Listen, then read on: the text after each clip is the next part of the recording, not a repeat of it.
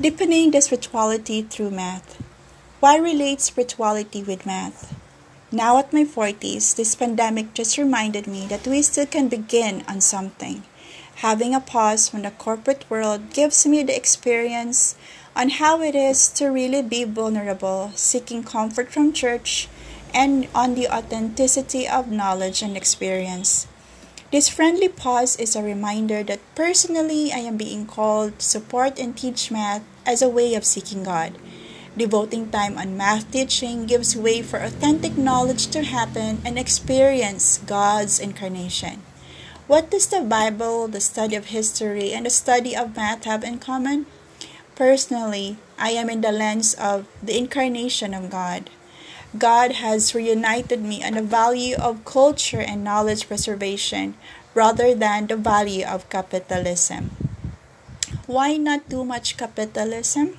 A friend once told me that as a person in the corporate world, he still has a mindset of being a butler, who chooses to be a butler in order to have more time for books. The quest for authentic knowledge might not give us much wealth. Is it worth having a lot of money and possessions as a way of claiming to the universe how much of a material being we are?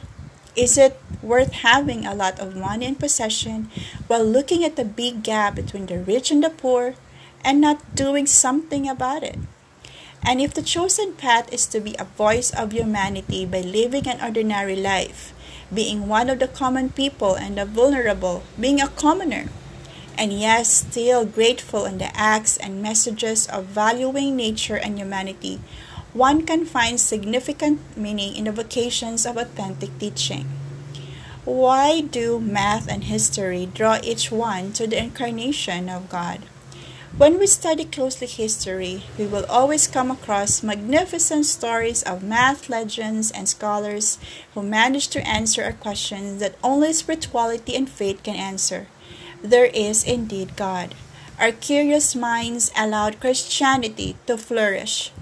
Biblical texts and math have been preserved and handed down from one generation to another because it is the nature of man to preserve knowledge. Why?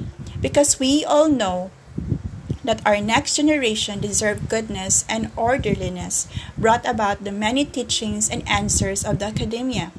It is good for everyone. What is then the significant message of these preservations of biblical texts, math, and the same goes to the preservation of any forms of academic heritage through religious architecture and the religious arts? We seek God through authentic knowledge in the academia, and since these historical assets still lives on, God indeed has incarnated.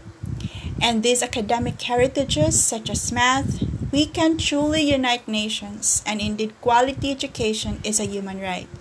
So, enjoy learning history, math, and the Bible, and feel peaceful under the comfort of the incarnated God.